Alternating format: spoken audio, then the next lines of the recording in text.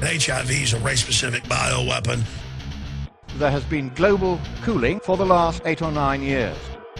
And when you add up all those dates in the Bible and the 6 days of creation, you only get thousands of years. There's nothing in observational science that contradicts that. What? The genetic engineers are responsible for punching puppies in the face. So that's just absolutely crazy. It's completely out of control and you have tentacles and crap. What? Well, I guess that I'm a Nazi. Hello heathens, and welcome to a much belated episode of The Science of Sarcasm. This week we're going to be talking to Myles Power from the YouTube channel Power1985 about the topic of GMOs and what genes aren't. Hello Myles. Hi there. Thanks for having me on the show. No problem. Myles also does a podcast with previous guest James Gurney called The League of Nerds, and for some reason they had me on. It was pretty awesome having you on, actually. It was pretty cool. We were talking about chiropractic, weren't we? Yeah, and we didn't even get sued afterwards. I know, it's amazing. Bloody hell. Now, there's obviously not going to be any questions and answers on this episode. Myles has already answered all of those in a recent video, and so we're going to get straight to the news and nonsense section. First off, we are going to go with some good news. This comes from ScienceDaily.com. Bacterial reporters that get the scoop. Engineered gut bacteria remembers what it saw. Now this story is basically about a strain of E. coli bacteria which has been engineered to be a detection device. Yeah, it was really interesting. You sent me the link to the article a couple of days ago, didn't you? I had a read of it. And it is really cool. Unfortunately, I'm stuck behind a paywall at the moment, so I wasn't able to actually look at the research that it came from. But it's kind of interesting that a lot of biologists and microbiologists and, I guess, synthetic biologists, if they want to be called that, are looking into new ways of sensing certain things, and they're using bacteria to do that. And this is the first example, really, because it's not really my field, but it's the first example I've seen where people have actually tried to get it to do it inside a living being, really, humans, to test out like certain gut conditions and stuff like that. And I think that's really quite cool and quite interesting. So sorry, I interrupted you then. Do you want to continue? Oh no, it's no problem. The whole point of the show is to have you on it and to talk about these things. I think basically for the sake of the listeners, I'm going to link this in the show notes obviously, but what they did was that they used one of the bacteria's natural predators, which was a type of bacteriophage, which usually goes into the bacteria, infects it, implants its DNA into the bacteria's DNA, and then this particular phage, its DNA only becomes active when the bacteria enters a certain state. Mm-hmm. And so the researchers used that when they modified it slightly. Once the bacteria detected a predetermined factor within its environment, the viral DNA in its DNA would activate and it would flick like a switch. And so then when they tested the bacteria afterwards, they could see whether or not the viral switch had been activated. I'm really curious how they did this. I feel so underprepared, the fact I couldn't get this paper. I mean, it's obviously some kind of Operon system going on here, but I wonder what they got it to express afterwards, because they've also got it to switch on for about a week or two, haven't they? Which is really quite interesting.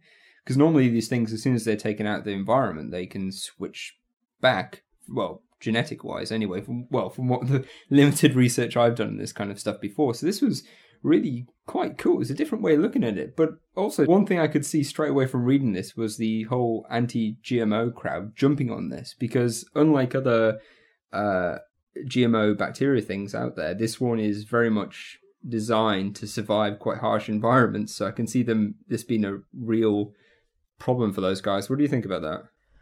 I think they'll flip out over anything, and that's going to come up in the nonsense section quite soon. I know one of the things that the researchers did here in order to prolong the lifespan of the bacteria. Now, they were experimenting with mice in this case, and the gut bacteria of mice. They had their stock E. coli.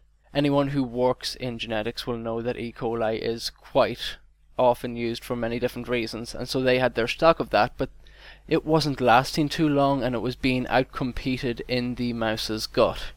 And so what they decided to do was they then extracted some of the native E. coli from the intestines of the mouse. They put the viral switch into that strain of E. coli, reimplanted it, and then they found that it was actually able to compete with the other native strains. And so they got a much longer lifespan out of it after that. Oh, cool. Listen, I love the fact that like biologists are actually doing this kind of research at the moment, because it is really cool. And it's not just... you can also flip it the other way. You can see it as a way of sensing certain environments and certain things, but you can also see it as a way of controlling certain things. Many of the biologists out there probably know about the lac operon and how that works. That's just like a switch that basically turns on genes downstream of it. But you can also have different switches, I guess. And this would be an example of one where you can basically control bacteria to do certain things in certain environments. And it's really fascinating from a synthetic biologist point of view, because you can then have, I guess, genetic machinery in the future, hopefully, that will be able to sense their environment and still produce high yields of stuff depending on their environment. And that's really fascinating, I think.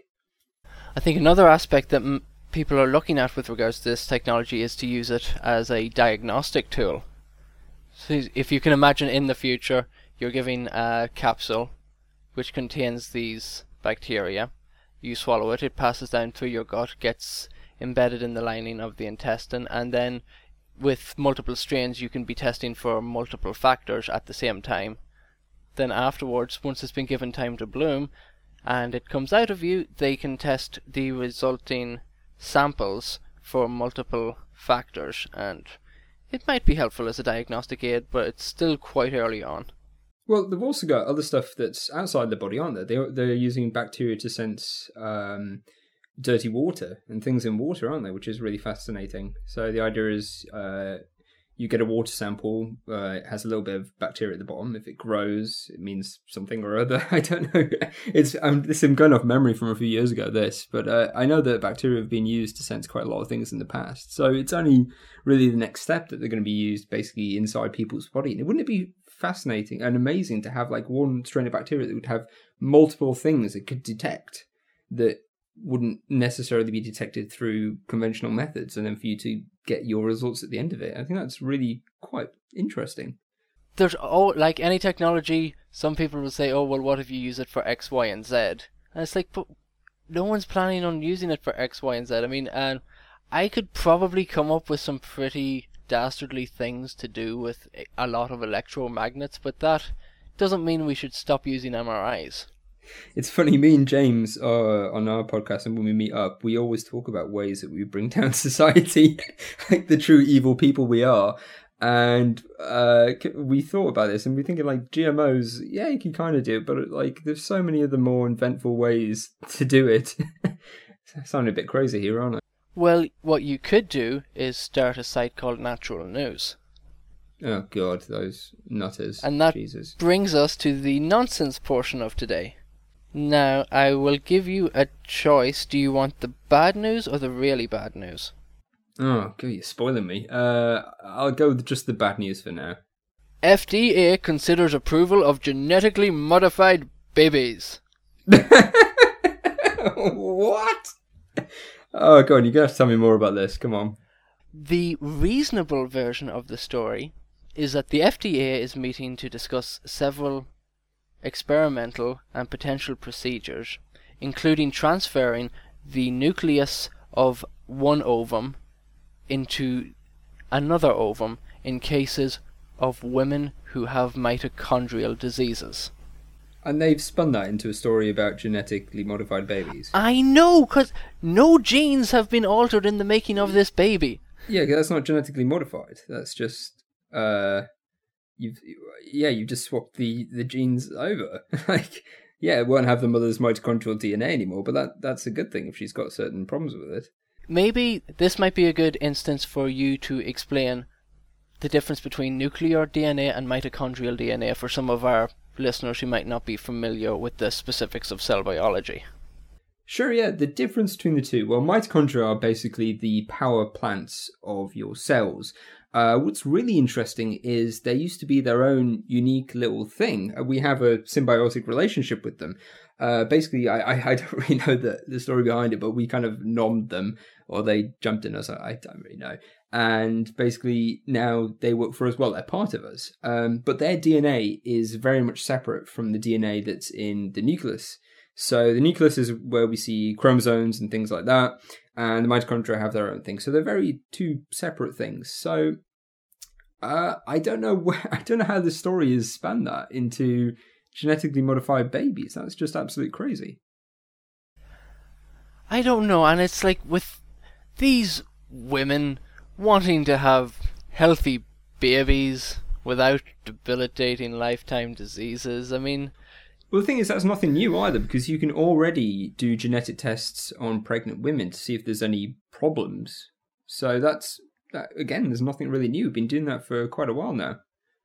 Basically, these natural news guys are just against any kind of GMOs, regardless of the outcome. I think they're straight into this slippery slope fallacy where if you allow scientists to alter or remedy or fix one tiny thing inside a cell, then everything will magically be up for grabs, and people will be trying to turn themselves into Spider-Man characters like the Lizard and shoving stuff in wherever the hell they want.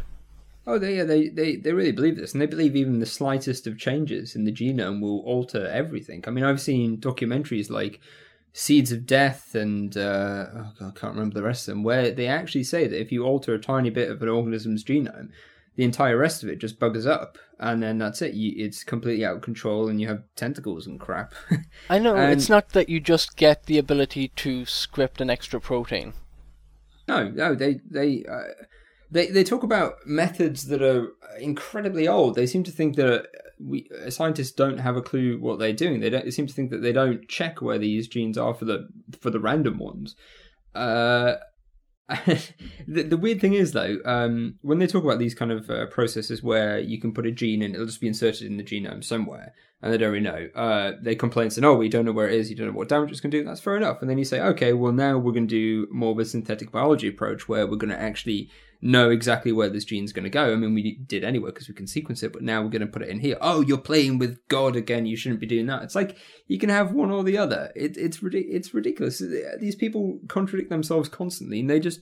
I've found that the vast majority of them just don't have a clue what they're talking about. I mean, it's so evident in any of their documentaries and films that they make. They're almost like parodies of what you'd expect these films to be. Yeah, they also talk about our previous methods of farming, such as artificial selection in our breeding stocks, as if they're somehow much better, but they actually, when done wrong, you see all these problems emerging. Like, just look at dog breeds, for example.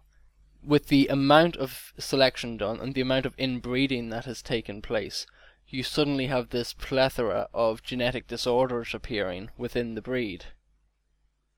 Whereas with genetic modification done in a laboratory, in a synthetic biology setting, you can just pick the single gene or group of genes and know exactly where you're putting them, and you can actually weed out all of this stuff beforehand, and it's a much, much more controlled thing.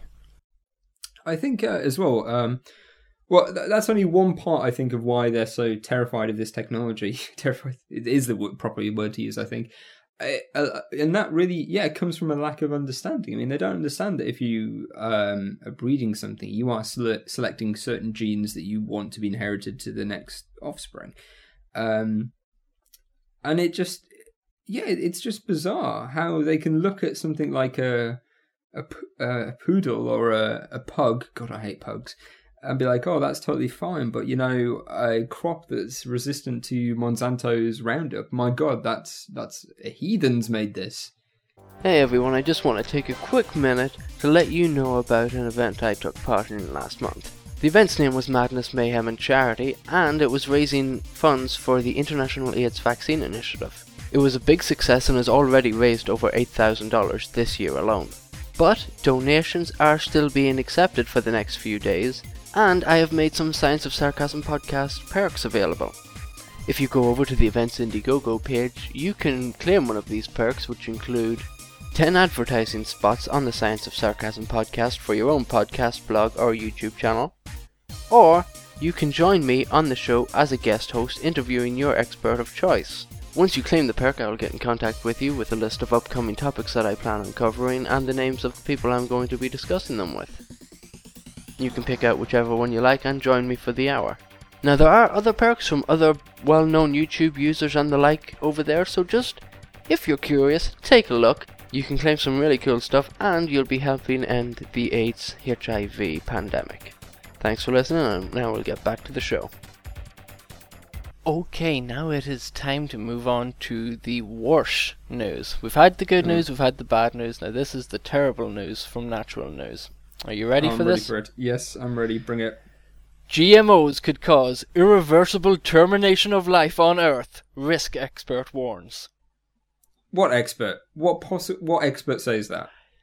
That's ridiculous. He is not, of course, a biologist. Surprise, bloody surprise. He is a risk expert. He's what? actually quite well known. He's a statistician called Nassim Taleb. I think that's the correct name. He is actually well known among statisticians and is a well-known essayist. But basically, there is this draft study he's come up with, and it's not actually a scientific study because it contains zero data. This paper that he's drafted has no actual data about GMOs themselves. Really? It's just a bunch of rhetorical exercises that he has come up with. So I'm curious, how does he think the world's going to end then with GMOs? Basically, it's a Chicken Little approach. The paper is simply a series of responses he's come up with to people who call him on his anti-GMO stance.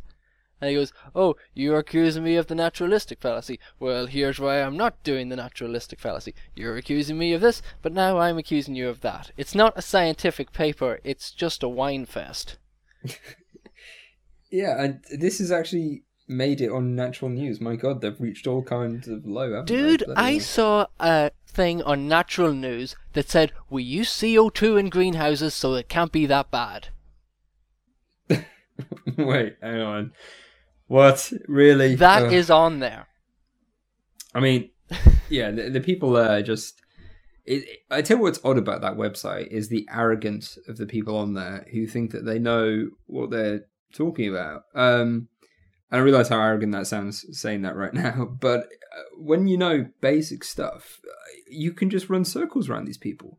I mean, I think Doctor, you can't tell what I'm doing, air quotes, is on that website. And so's this crazy anti-HIV AIDS denialist bastard who's been following me around the internet. He's on there as well. And these people are, in the scientific community, they're a joke.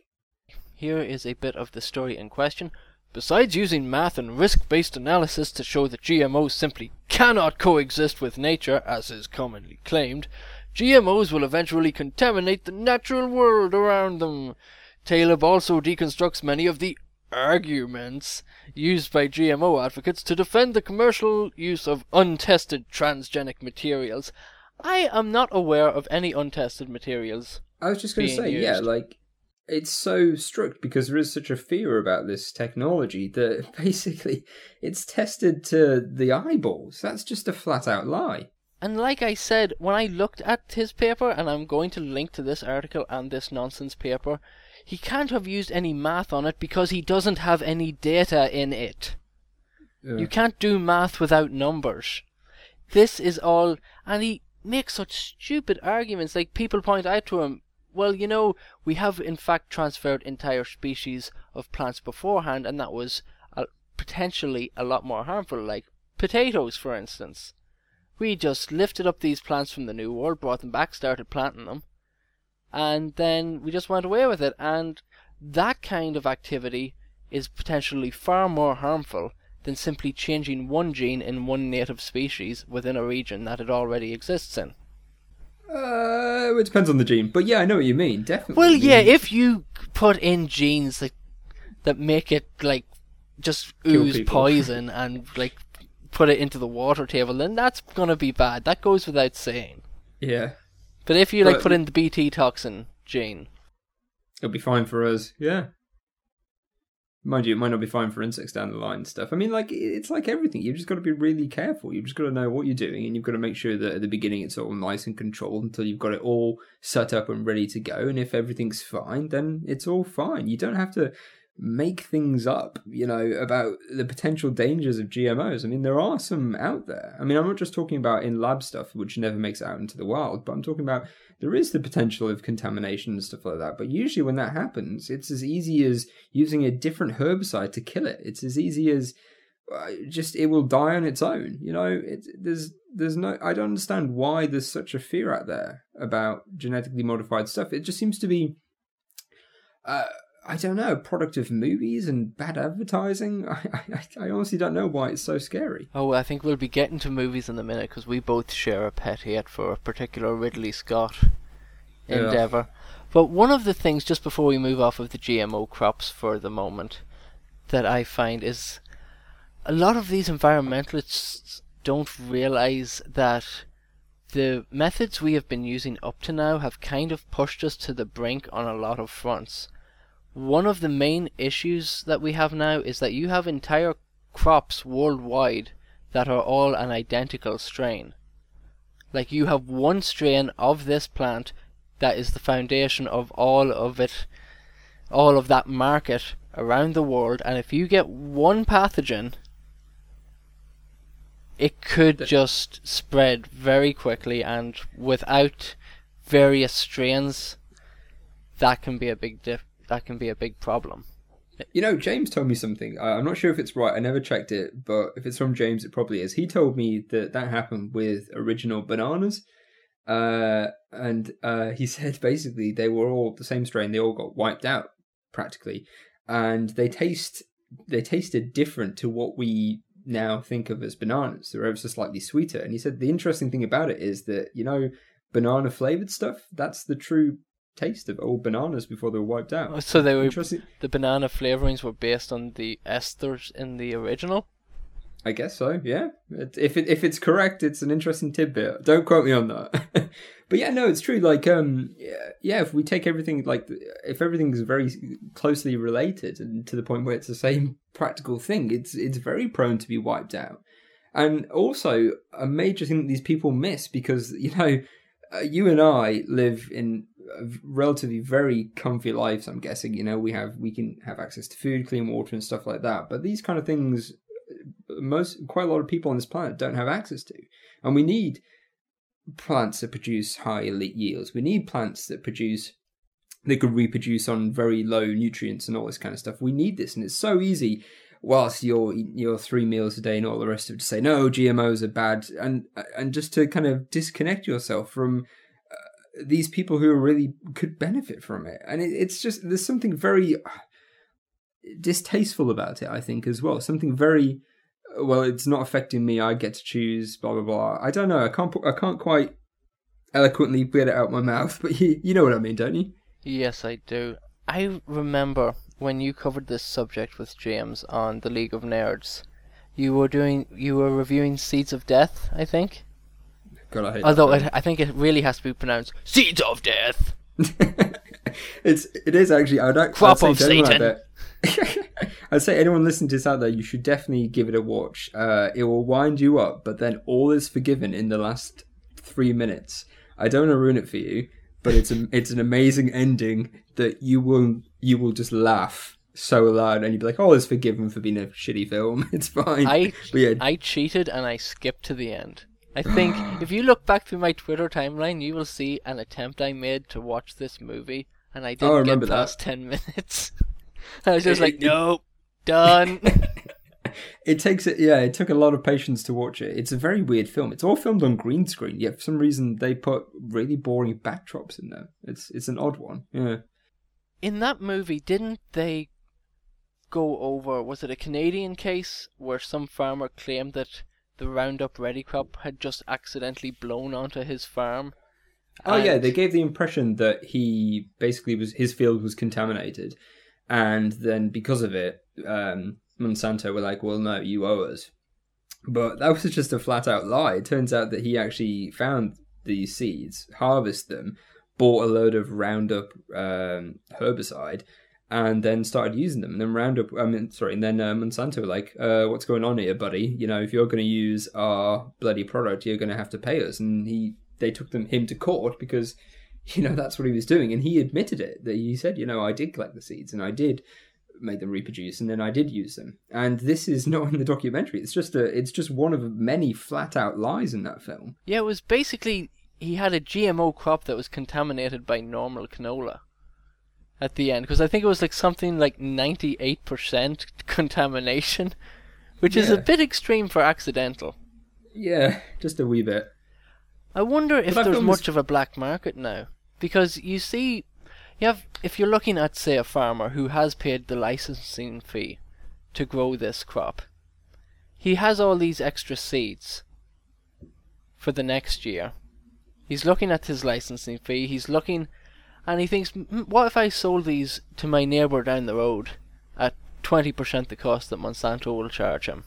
I don't know, I'm not in the farming business, so I don't... And I was just wondering if maybe that was what had happened here. No. Because 98% after one season seems pretty high. Yeah, I have no idea. Although, I have to say, I don't know how many seeds a single plant will produce. Yeah, I have no idea. Those people lie all the time in the documentary, so it's really hard keeping tabs on things they say. I mean, the one part, they say that they put in GM crop spermicide that will somehow be, when you ingest it, will go and basically be incorporated into your genome, and then you'll be no longer able to produce sperm, or if you're a lady, you will produce spermicide. I'm like, where the hell did you get that from?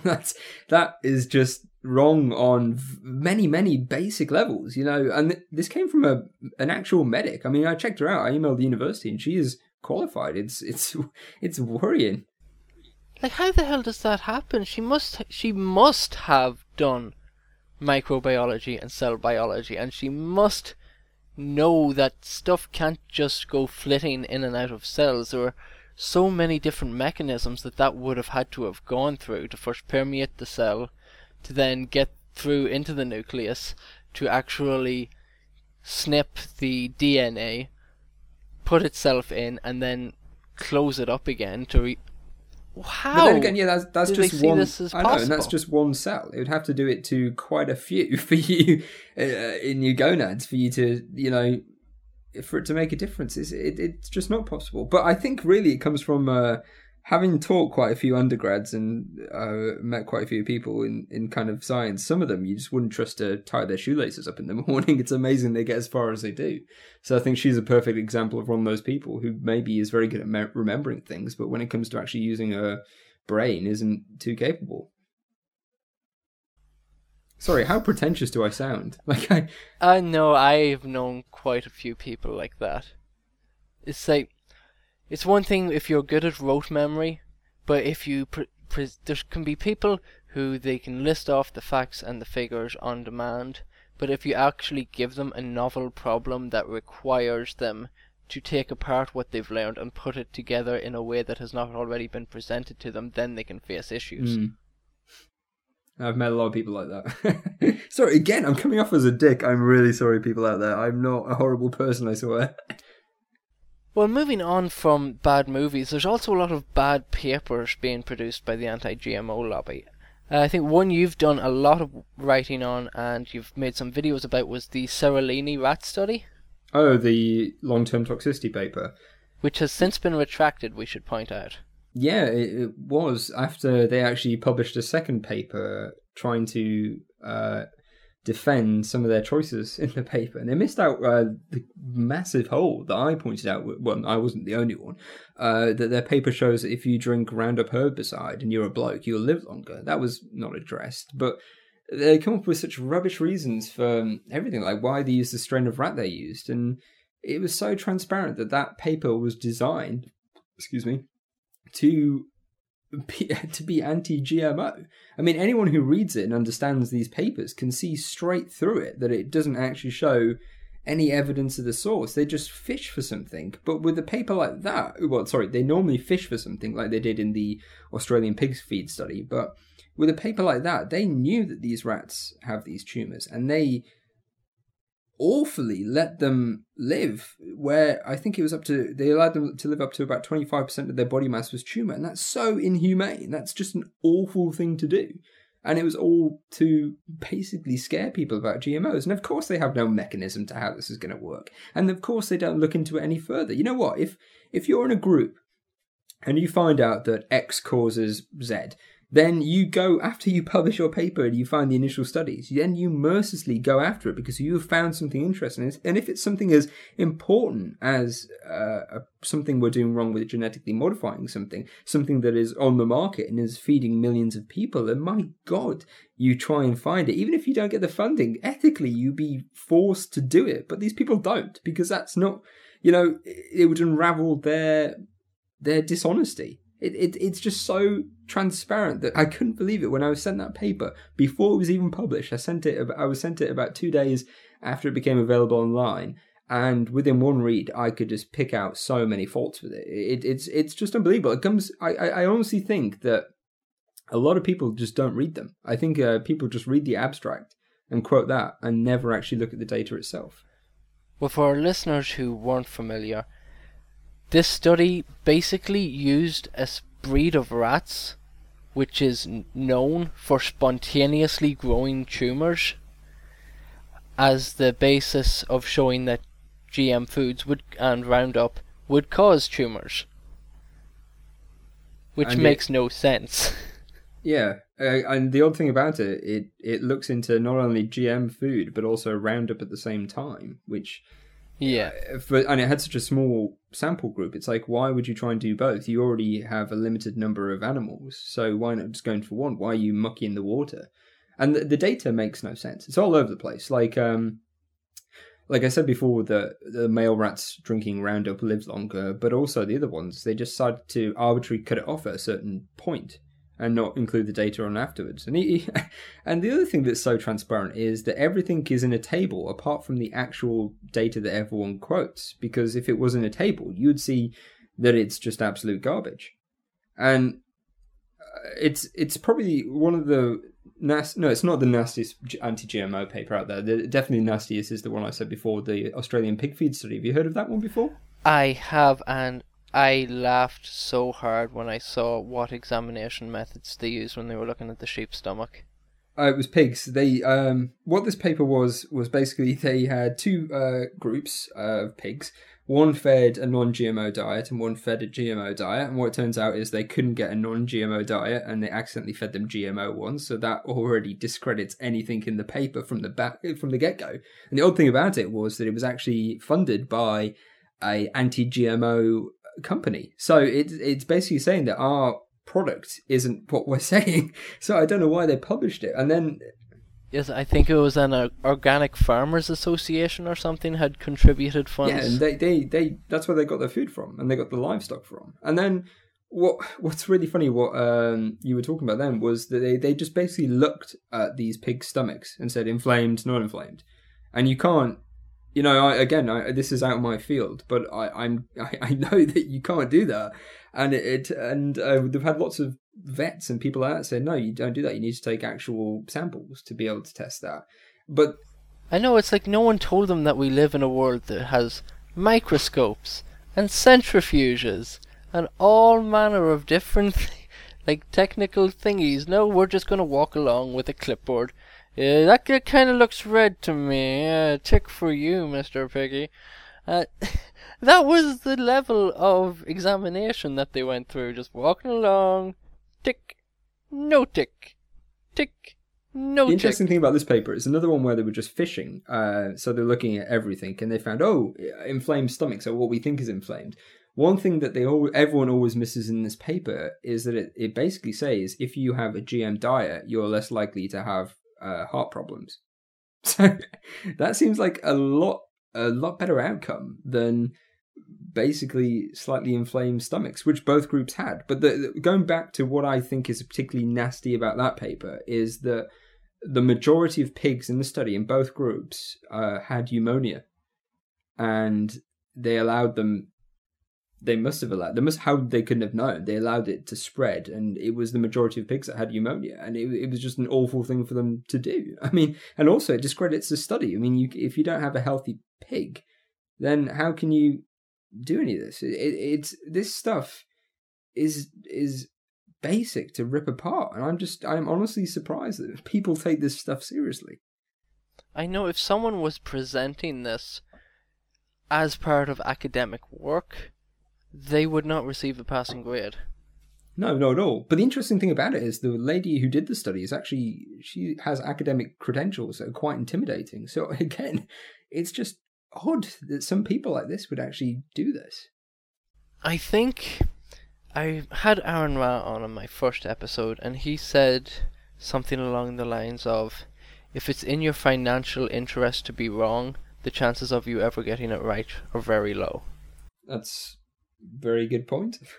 Yeah, it's amazing how funded these people are. It's funny, when I make my videos and podcasts and stuff, I'll get called shill hundreds, thousands of times, but the real shills are the people who push this anti-GMO stuff. You know, the majority of them are working for a business. They're working for an organic food place. They are the ones who are shilling, which is, yeah, it's bizarre.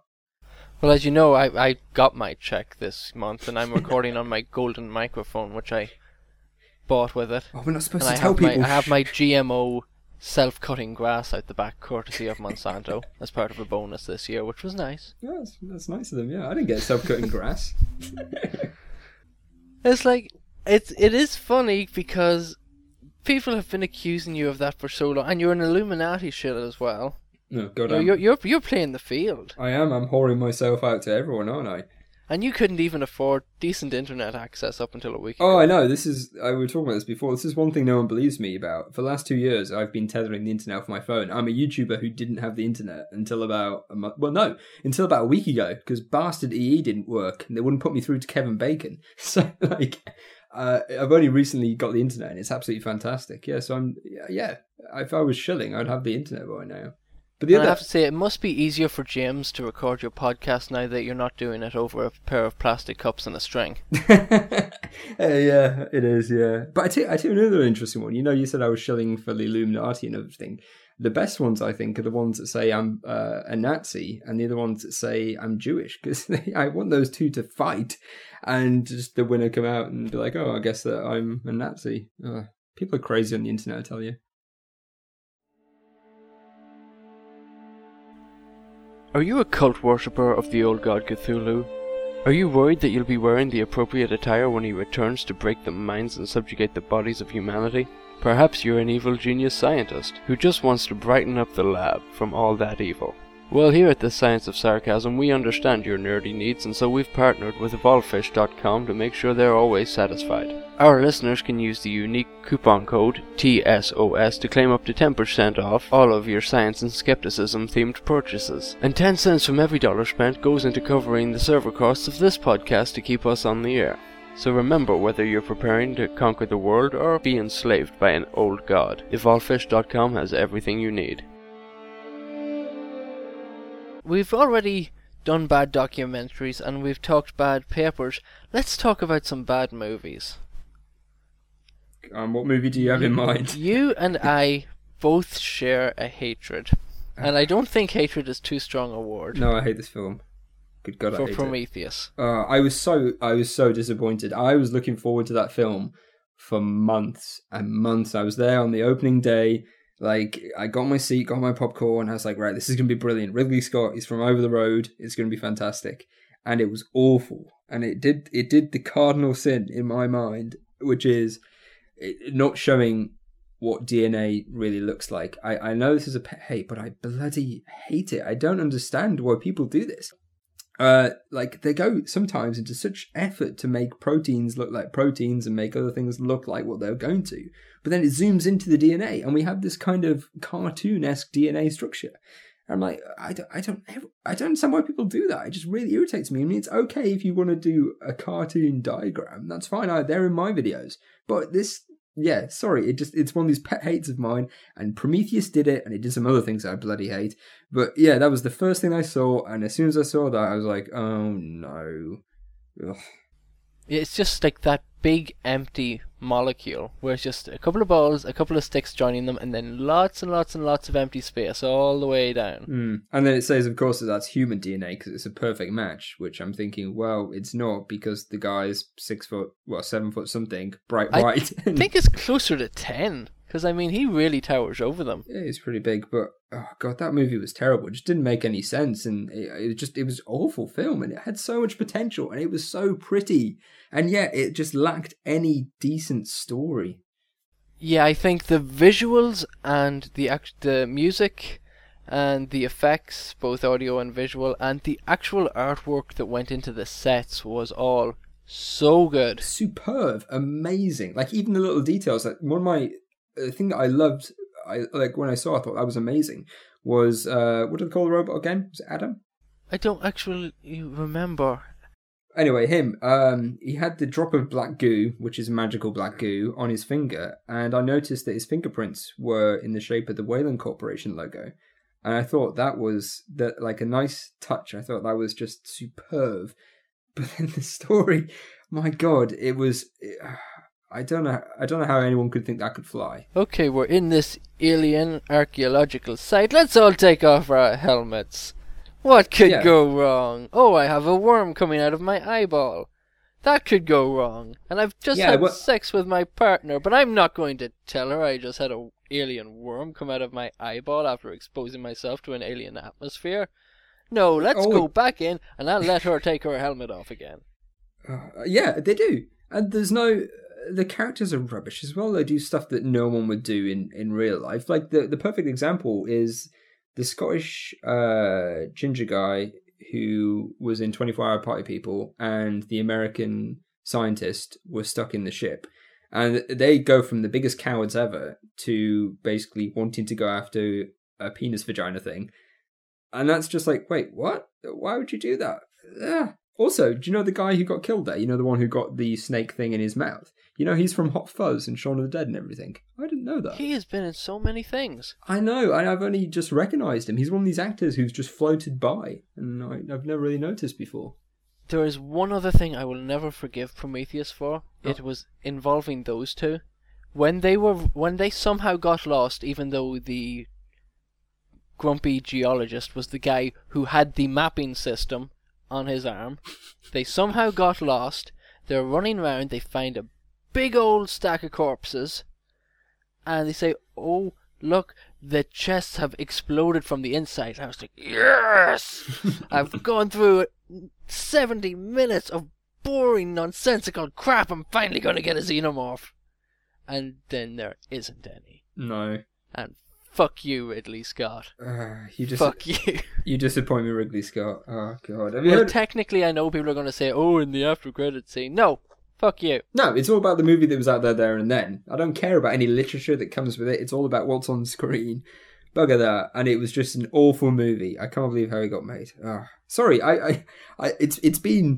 it's coming up to 2 years, you know, and I still haven't got over it. That's bad. I do still get angry talking about it. Yeah. Like, I loved your video about it with the chalkboard and your tree of, what was it, what do they call it, the pyramid. The food chain. Yeah, I thought that was amazing. The carbon chain. Yeah. But, the carbon dating as well. Terrible, terrible movie. How do you know they've got carbon on their planet? How do you know that it's, you know, their atmosphere is the same to make that carbon? How do you know? Just so many things. Yeah, no, they were doing radioisotope readings without a baseline. What's wrong with you? You need a baseline. But the thing is, they didn't even need it. They could have taken the Avatar approach to things, like, I've got the age analyzer.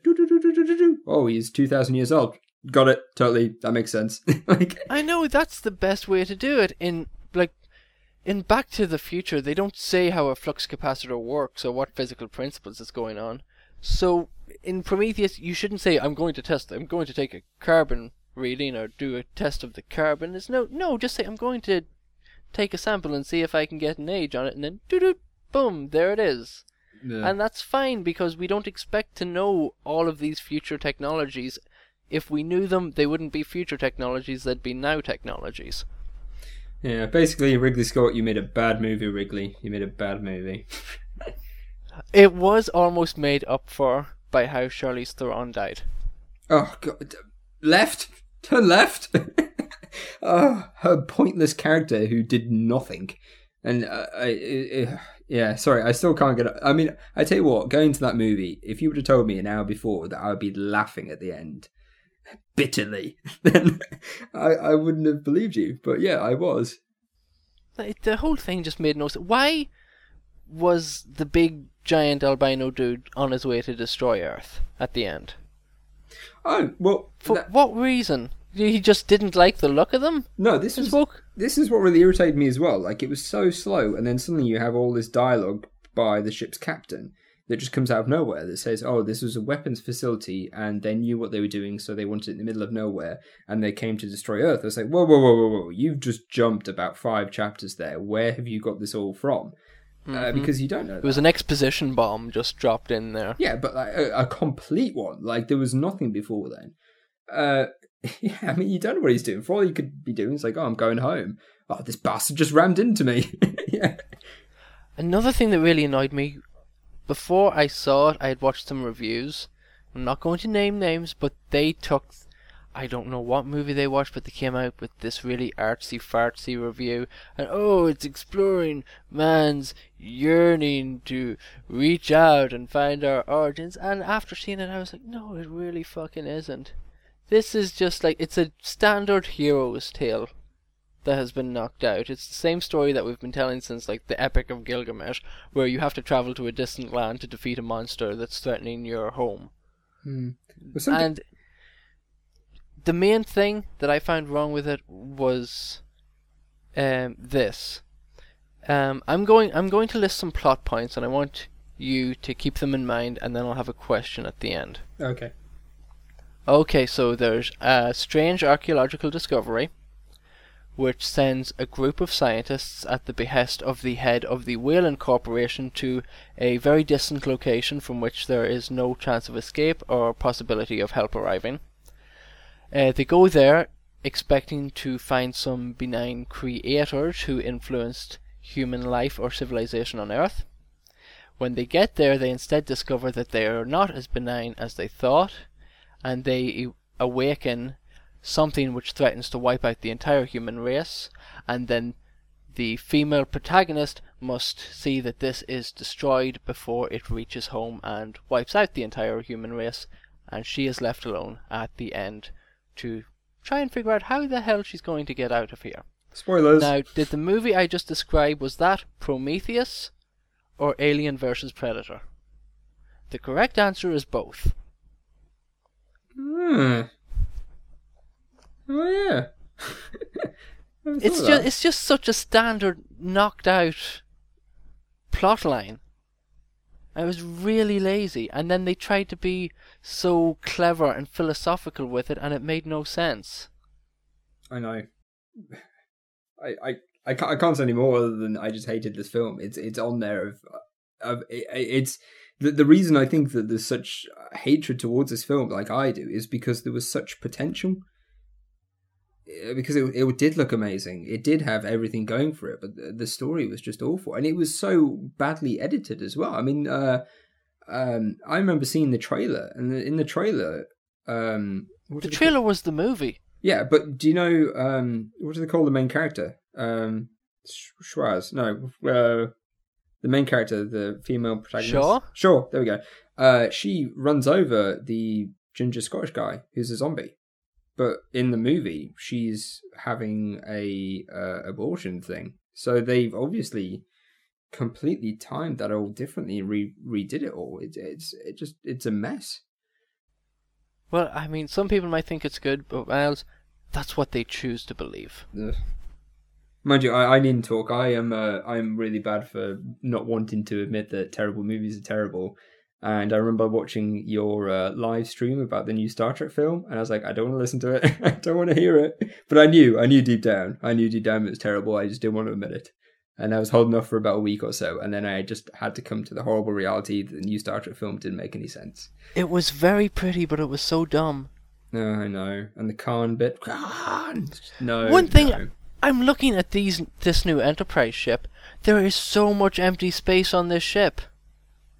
I thought Like, that. in the engine room is 90% empty space.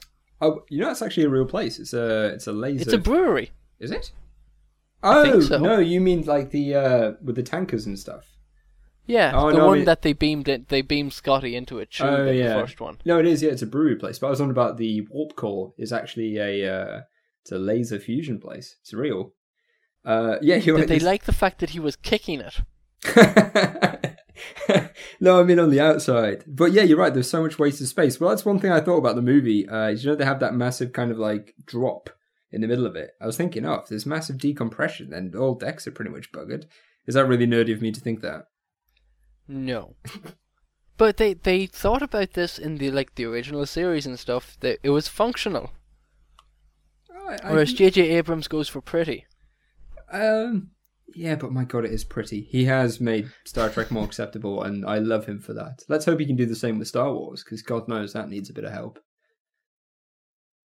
I just think we'll get back to GMOs in a minute, listeners. I swear, it's just these are some shared hates, and we appreciate getting the chance to vent them. With Khan, the whole storyline with Khan made no sense. It would be, they took me out of stasis to get me to design these weapons, even though I'm a warlord from 300 years ago, from before warp drive even was a thing. And it's like, that would be like thawing out Napoleon to design a Tomahawk missile. Yeah, that I thought was a bit daft, but also the lead up to it. They were like, Starfleet decided to aggressively search out new territory because of the Romulans. I was like, well, why would they do that? Surely a better storyline would be the Vulcans are trying to find a new home.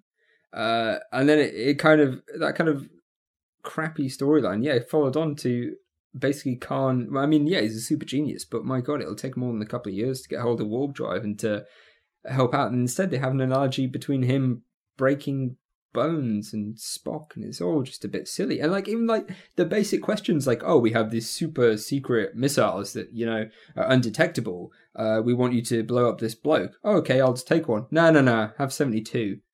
Oh, okay, why? No one asked that. Well, Scotty did, and he got bloody fired. 72 missiles for one guy. I mean, these are things, they basically are matter-antimatter colliders. These photon torpedoes. They collide matter and antimatter, and then the resulting is those get converted entirely, all the mass gets inverted entirely into photons, which is a very big explosion. That's pretty substantial. You don't need 72 for one dude. Especially don't need it on a Klingon bloody planet. They'll know that from miles away. Also, what is it called? This new Transwarp teleporter beaming technology makes no sense. It's actually not new. You can transport from one. J.J. Abrams has no idea how big space is.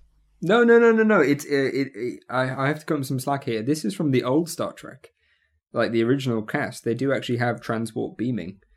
So, but it was from one completely different star system to another, tens of light years away. Yep. And they even were, this is so nerdy, they were even developing it in, Enterprise? Which I think is the best season, by the way.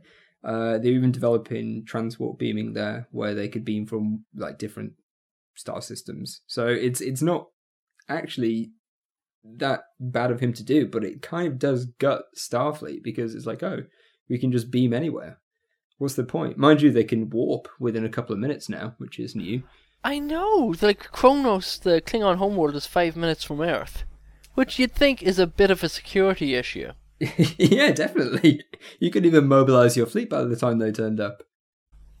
And again, with the transwarp beaming, if you're looking for a way to attack the Klingons and to fight a war, why not use that? If you can transport stuff directly onto their homeworld surface, why not just blanket bomb them? I don't know. I don't think there Admiral. It is. You're done. I don't think Admiral RoboCop was really thinking too properly when he made this thing. Yeah, it didn't make any sense, but it was pretty and it was a cool space adventure, I guess. But I had to admit, the story didn't make any sense. It was written basically for non-Star Trek fans, I think. There was one more complaint I've got so many, but I can't even remember what it was. Oh, the Khan moment was so funny. No. I love Zachary Quinto, but his Khan! pun was just so bad. It was comical. I did laugh in the cinema. I didn't want to, but I did a very Nelson laugh like that because it was unnecessary. That whole thing was forced. Whereas in the first one, where it was all about mums and dads dying, and later on, that was kind of emotional. You could kind of see where they were coming from and all this kind of jazz. But this one it seems so forced. It was just a bit silly. Oh, I remember my complaint now. Go on. Cold fusion device. Oh, It does not mean what you think it means, JJ. I don't know. It's another one I think I'm seeing this through rose-tinted glasses. It's another one I could forgive. It might just be a nickname. I don't know. Maybe they could have said it was... Yeah, it was a bit silly. You're right. It was a bit silly, but... Yeah. It fuses things and makes them cold. Okay, it was a bit silly, yeah. No, Well, it's slightly less hot than the sun. That's what cold fusion means. why would they hide a starship underwater? I don't know. It can beam. Mind you, it did look cool. Anyway, sorry, should we talk back about GMOs and stuff? I feel we've gone off on... Probably should get back to it. Sorry, at some listeners. point. It's just we obviously hate the same movies so much. Let's see. Well, maybe if we can just talk a bit about the term synthetic biology, where it's come from, why you hate Schuckman. No, Schuckman. Yeah. And maybe just, I don't know, what is that new method of gene splicing? Is it CRISPR? Is it something you're familiar with? No, it's viral stuff. So that is another thing most people don't get. What's is that? the level of specificity. Oh yeah, people don't understand that. Something as simple as what will kill one organism won't kill other ones. It's basic stuff. And Well, I was talking about academic specificity. Oh yeah. I'm talking about genome modification. I thought, this will definitely be up Myles' street, and I was like, no, dude, viruses. No, sorry. Yeah, my stuff's Sorry, very I'm not specialized. that kind of, biochemist. Sorry. Well, no, the stuff that I did was physical DNA, but then even then, it's not even secondary structure. It was more the chemistry behind it and seeing it as more of a material. But yeah, that's one thing that often we were talking about this the other day on the podcast about movies. They always have Dr. Scientist who knows everything. And It was like it's Brian just from the not Thunderbirds. True. Oh yeah, like brains. Yeah, it's not true. You talk to. It's funny because you talk to anyone of us about our specialist thing, and we can talk for Queen and Country. You talk about something that's ever so slightly different that you think we'll know, and we're just like we wouldn't have a clue. I mean, like this thing that you're just talking about here, CRISPR. I've never heard of that before, and looking at it now, it's I've got a diagram of phage and some double-stranded DNA, and it's nothing that I've really ever seen before. So that's very different to what I've done in the past. Hey heathens, The Science of Sarcasm is now on patreon.com. If you like what the show does and want to show your support, you can now make small per episode donations to help cover the costs of providing and hosting content. You can check out the list of goals and perks at patreon.com/scienceofsarcasm. You can also make one-time donations via PayPal using the address admin@scienceofsarcasm.com. If money's tight, there are always other ways to support the show. You can share this episode on social media, like our Facebook page, and please remember to rate us on iTunes or Stitcher. Now, pseudoscientists and charlatans find it a lot easier to fund their goals because they're not constrained by actually having to base what they say on reality, while the rest of us are stuck trying to pay our Amazon hosting costs with change that we find on the back of the couch. So please, any little will help, and as I said, check out the patreon.com page. Thank you for your time, and now we'll get back to the show. I think I've seen from your videos that another one of your pet peeves is this sudden promotion of the term synthetic biology as if this is just some new singular thing which is scientists have suddenly dropped on everyone. Yeah. And that's really not the case, is it? Well, no, it's not. It's synthetic biology. It is fairly new. It's a new term, but it's also an umbrella term that covers a lot of already well-established and used for years techniques. But I don't really mind the term synthetic biology and it being new. What I mind is people marketing it as something new. So you all probably know, if you know me, I know that I dislike Schuckman, who is the BBC science editor, who a couple of years ago took exception to synthetic biology and was trying to make it very different to regular old genetic engineering and trying to promote it to the people, saying that basically it's dangerous and something to be worried about. And he's not the only one. Hank Green, who is a fabulous guy, by the way, I do really like him, was trying to do the same thing. In fact, they were working on the same study that was made by Friends of the Earth, which is absolute garbage if you ever read it. It's ridiculous. It's saying that genetic engineers are responsible for crop burnings, and basically when they're not genetically modifying things, they're punching puppies in the face. Well, it doesn't say that, but it goes on to say that it manipulates research. It goes on about viruses and how this group were replicating and making viruses, but it made it sound really scary, and it never talked about what they were actually doing, which is a faster way of making vaccinations for new diseases that literally just appear overnight. And what so this paper was basically trying to scare people, but it was trying to do it in a very specific way to try and convince people that synthetic biology is something new. And if you can convince people that something's new, and that thing also is an umbrella term that encapsulates, I still got that wrong, so many different things, then you can get this thing really slowed down. I mean, these people aren't just, being douches. They're slowing down the progression of mankind through their lack of understanding and fear-mongering. And that's what Schuckerman and the rest of them were doing. It's ridiculous. I mean, synthetic biology is nothing new. Sorry, I've turned that into a bit of a rant, but it does irritate me, because anyone in the field knows that it's nothing new. It's just a buzzword. From the way some people describe it, you'd think they're afraid that suddenly everything is going to start swapping genes with everything else. And I was very tempted to make you watch a film called Extinction, the GMO Chronicles, which is basically a zombie movie where horizontal gene transference is occurring at all levels of the biosphere, and everyone is swapping genes with everyone else and somehow not dying immediately, but instead becoming monsters.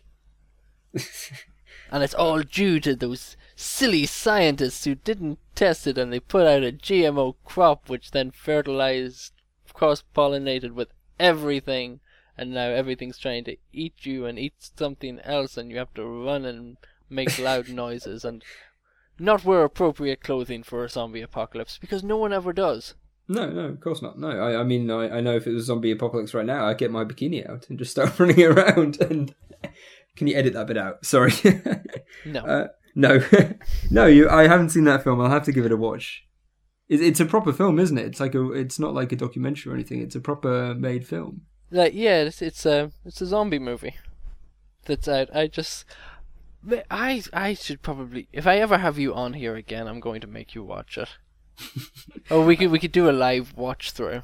I've got actually James coming over in a couple of weeks, and we've got a few movies to watch. One of them I really want to get is called GMO OMG. And I'm surprised no one's actually done that already. Yeah, it's clever. Yeah, so I'm looking into possibly recording the two of us, like doing reactions to it and then discussing it afterwards, kind of like Red Letter Media and Half in the Bag. So I might try that if I've got enough space. But some of these movies, because we're very vocal when we've seen stuff in the past. I mean, it's no Seeds of Death. We never know. It could be. Seeds of Death, class, man. You've got to see it. Getting back to Schuckerman. I remember in that report, he was basically it was one of those hack spaces that they were covering. And the way he presented it, you would have sworn that this was they were all these happy late teens, early 20 nerds were busy making some kind of Frankenstein that was, it was completely unnatural, and these were synthetic genes that hadn't come from any living thing, and it's gonna get you. It was unbelievable, yeah. At the time, I was working in Manchester in a lab with people who actually do this, and it was the talk of the entire building, this BBC, this thing that he produced, and how incorrect it was, and how it made their hard work. I mean, these people have dedicated large portions of their life to this kind of research, and they were so insulted that it was being brought down to the level of hobby clubs on the back streets of Manchester, less than 10 minutes away. And he was ridiculous. I mean, he had these kids they were making PCR machines, wooden PCR machines, to show you what level they were working at. I mean, it's a cool little hobby club. Yeah, it's really interesting. But in no way are they doing it on the scale or the kind of, they can't do the kind of precision that the guys in the lab were doing. And I don't even understand why he went there. It was obviously just like basically the only reason I can see is it was part of like a fear campaign. Not campaign, that's wrong. Fear piece. Making it seem like these people were uncontrolled and watched, and basically anyone can pick it up and do it, and it's the same as what's happening in research labs all over the world. And that's just simply not true. These kids, I think, what were they doing? I think they were getting them to express GFP or something like that. And you know what? They probably, most of them didn't work. And even if they did, so what? You get some bloody bacteria that glows under a black light. Well done.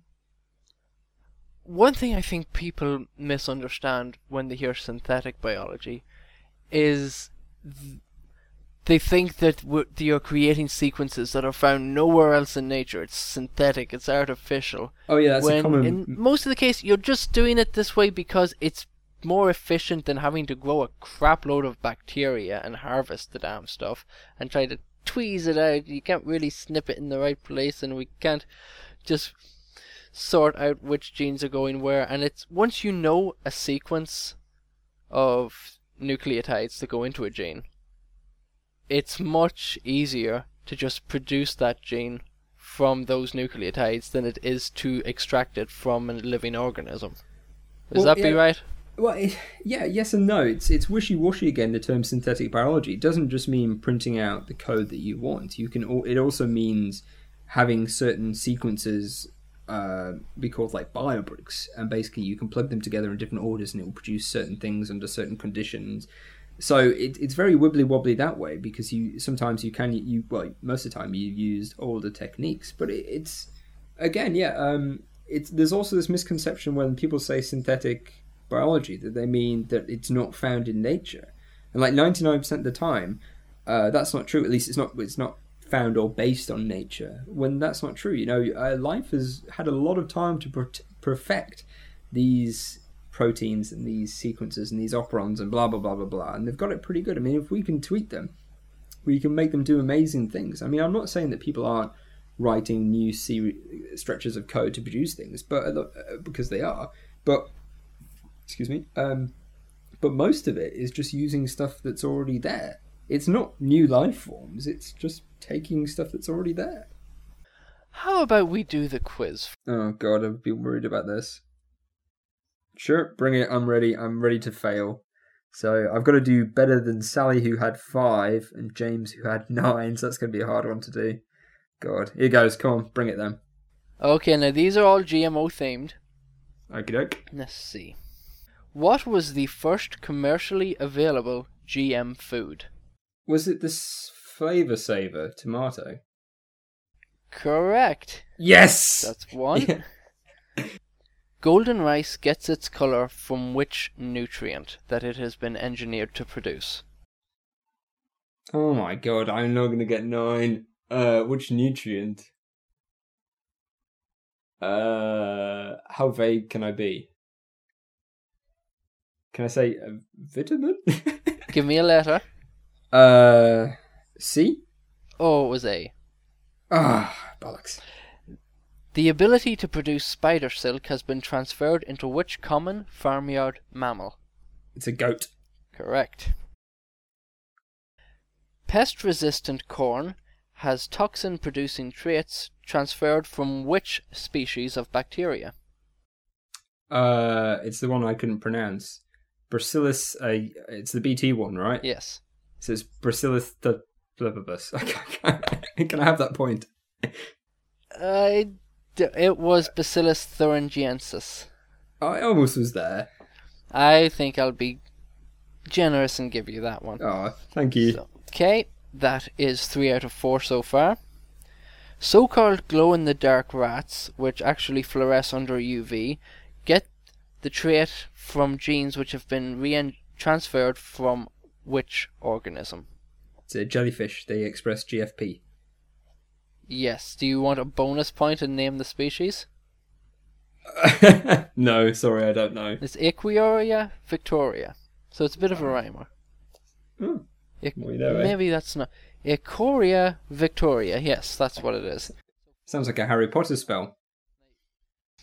If you get another one wrong, you can't beat James, but you can still beat Sally. And now, which common fruit is currently being re-engineered to act as an edible hepatitis B vaccine? Oh my god. I don't know. I've not even heard this. I'm gonna get... I'll pick one. Pear. The correct answer is bananas. Oh, I didn't know that. Basically, they're being engineered to express a protein which is found in the capsid of the hepatitis B virus. And so the protein is introduced simply by itself without a working virus attached to it, so the human immune system can familiarize itself with it, and then if someone gets infected with hepatitis B, it already has this protein filed away in the immune system's record, so to speak. So once the virus turns up, it's like, hey, I recognize that protein. You're a virus. Get the fuck out of here. That's really interesting. Cool. Okay, so you're at 4 out of 6. You can't beat James, but you can still beat Sally's score. Researchers in the University of Alberta are currently developing genetically modified cows to produce substantially less of which digestive byproduct? It's methane. I would have accepted farts, but methane is correct.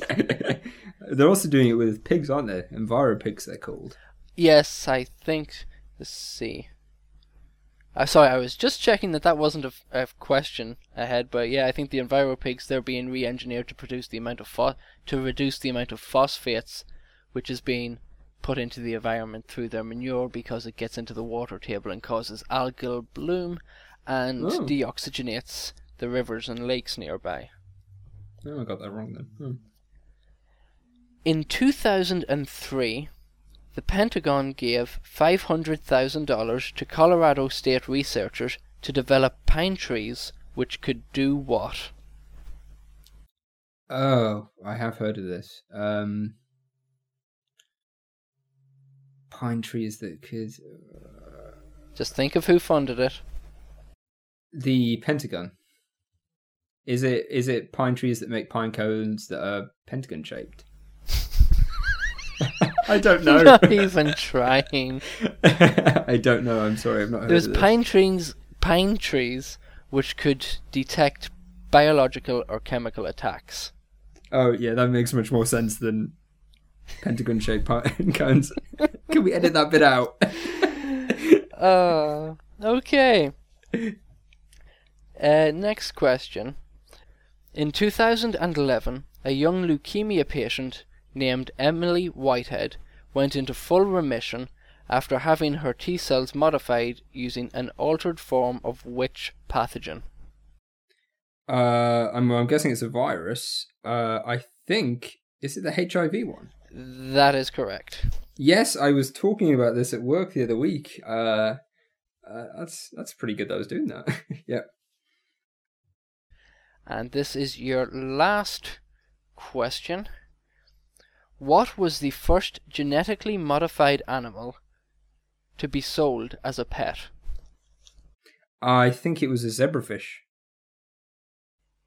Do you remember what its name was when it was being sold, how it was branded? It was... What did it do? It was a fluorescent fish. It was like a rainbow fish. They had all different colours of them. Do I have to get the actual patent name? Am I right? Is it? Well, tell me if that's correct. Is it? Is it a zebrafish? It is. But I want to see if you can get your extra bonus point here. Okay, hang on. Just think of what it did. I can see a picture of them. I can see the tank where there was loads of colours of them. Is it a fluorescing fish? Is that what it was called? It was called a glowfish. Oh, glowfish! Of course it was. So your final score is 7 out of 10. That's kind of alright, isn't it? Well, it's definitely a passing grade. To be fair, yeah. I'm proud of that. Not as good as James, but never mind. Now, I'm afraid that's all we have time for this episode. Myles would have been here to say goodbye, but unfortunately, soon after we recorded that last piece, we developed some technical issues. If you are interested in what Myles had to say and want to follow up on the other work he's done, please check out milespower.co.uk. You can find the link in the show notes along with all of his social media links. If you enjoyed the episode, please remember to rate it, share it, or leave a review. Until next time, this is The Science of Sarcasm.